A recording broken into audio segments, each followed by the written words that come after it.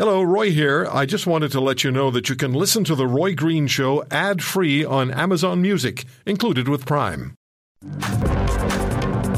When we celebrate Simchat Torah, one of the most important holidays of the year, we finish reading the Torah scrolls, and we celebrate that. That was supposed to happen tonight.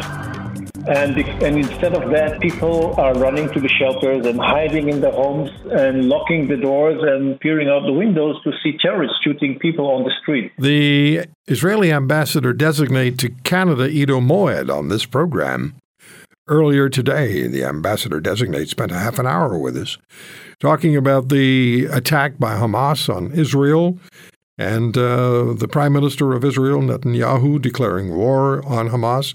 There's a lot said, and you can listen back to the interview, and you can download it at globalnews.ca/Roy Green. It's on the podcast as well, globalnews.ca/Roy Green. It'll be there shortly after the program ends. Anthony Housefather is a Montreal area Liberal Member of Parliament, former Parliamentary Secretary to the Prime Minister. Mr. Housefather is Jewish, and he joins us on The Roy Green Show. Anthony, thank you for taking the time. Can I just get your thoughts and your feelings and your response to what's been going on in Israel since very early this morning? Thank you so much for asking, Roy. As the chair of the Canada-Israel Parliamentary Friendship Group, I mean, it's absolutely sickening to see that a terrorist organization like Hamas can launch a full-scale war against civilians in Israel. To see people dead, to see people injured, I've heard it described as Israel's 9/11, and I think that's an accurate statement.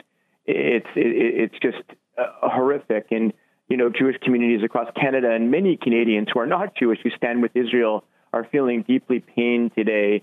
And I just want to express my sympathies to the family of those who were killed and injured, and my strong statement of support for Israel at this time. And thank you, Roy, for having interviewed the ambassador and making Canadians aware of what's happening abroad. Well, absolutely. And I did mention to the ambassador-designate that I'd been told earlier in the day that this really was Israel's 9/11, and he provided me with a very interesting response. He agreed to a point, but I think, well, it's better that people listen to the interview. 100%. Get the whole I will interview. definitely listen to it. Yeah, globalnews.ca/Roy Green. So, yeah, very difficult day. We also had people tell us, and the ambassador spoke about it. Another guest mentioned that Iran was probably behind it as far as financing is concerned. This is a very, very, very dangerous, difficult situation. It is, and Iran has been a sponsor of terrorism across the Middle East and across the world. It is one of the most dangerous rogue states that exists, along with North Korea and today Russia. And we really need to make sure that we are unequivocally condemnatory of what Iran is doing, because they finance a lot of this. And again, thank you for pointing that out. Absolutely. And they have to be held accountable for what they do to their own citizens who have the courage to even just try to engage in the most basic of human rights. They lock them up, they beat them up, they murder them. It's no other way of putting it. The highest execution rate of any country in the world other than China. The fact they treat women who don't wear the hijab in a way that they could beat them to death with the religious police, like they did on the metro the other day. The fact that they persecute the Baha'is in any community of religious faith in Iran. It's just horrible. Yeah, another interview that we had was with Masih Alinejad. She's an Iranian journalist and activist, the author of The Wind in My Hair, My Fight for Freedom in Modern Iran. And Tehran has tried to murder her on a number of occasions. She's now living in the United States. Anthony, on the issue of whether or not to more publicly disclose secret information about the entry into this country, into Canada, by perhaps several thousand alleged Nazi war criminals in the late 1940s and 1950s is being investigated as federal bureaucrats, I understand, review the 1980s Independent Deschênes Commission report into the matter. And this follows, of course, the honoring and standing ovation in Parliament for Yaroslav Honka during the visit to Canada by Ukraine's President Volodymyr Zelensky. What do you think needs to be done? What's your sense? I think sunlight is the best disinfectant. I think we need to make public the vast majority of the second volume of the Deschênes report. So there were two volumes, Roy. One was a public volume and one was not made public. It contained the in-camera meetings of the Deschênes Commission. It contained recommendations for prosecution of a certain number of people. and it contained a master list of all of the people that Deschênes was asked to investigate. So I think the vast majority of it should be made public. Canada's shameful history in the 1940s, 50s, 60s, 70s, and early 80s of, number one, allowing Nazi war criminals to enter the country. And for a certain period of time after the Second World War, it was easier to be a Nazi and enter Canada than be a Jew. And then the fact that we never prosecuted these people, we never deported them. All of this needs to come to light. My only caveat is there were a number of people, of course, on this master list who perhaps Deschênes found to be entirely innocent and certainly didn't recommend the prosecution of many of them.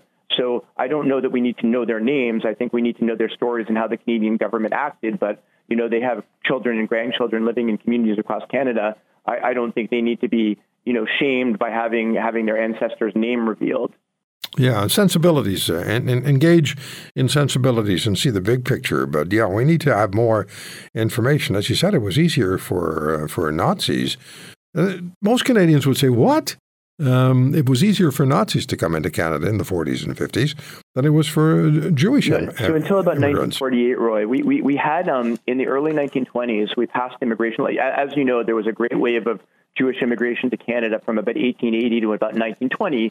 And most of Canadian Jews today, that's when our ancestors entered the country. In the early 1920s, we followed the United States and passed a very discriminatory immigration law restricting immigration from Southern Europe and from Eastern Europe. And among other countries, we didn't even allow an immigration from Asia and Africa. And that law was only lifted in about 1948. And so between 1945 and 1948, it was easier to be a Nazi coming from Western Europe than it was a Jew who was a victim of persecution and escaped, and either escaped death, whether in a concentration camp or in hiding, for them to get to Canada. That's absolutely just stunning. And what's really disturbing as well is that attacks on Jewish Canadians are on the increase today. Definitely. Neighborhood studies have shown an increase in anti-Semitic incidents every year since 2016, with a huge increase. And the worst thing, Roy, is that the biggest problem we've ever had was in 2021 when there was that war between Hamas and Israel, and people in Canada took that out against Canadian Jews. And I had in my own community people, for example, driving down a car on Kildare Road in Côte St. Luc, which has a large Jewish population, right, screaming "Death to Jews!" Oh, no. Anthony, I apologize, but we're out of time.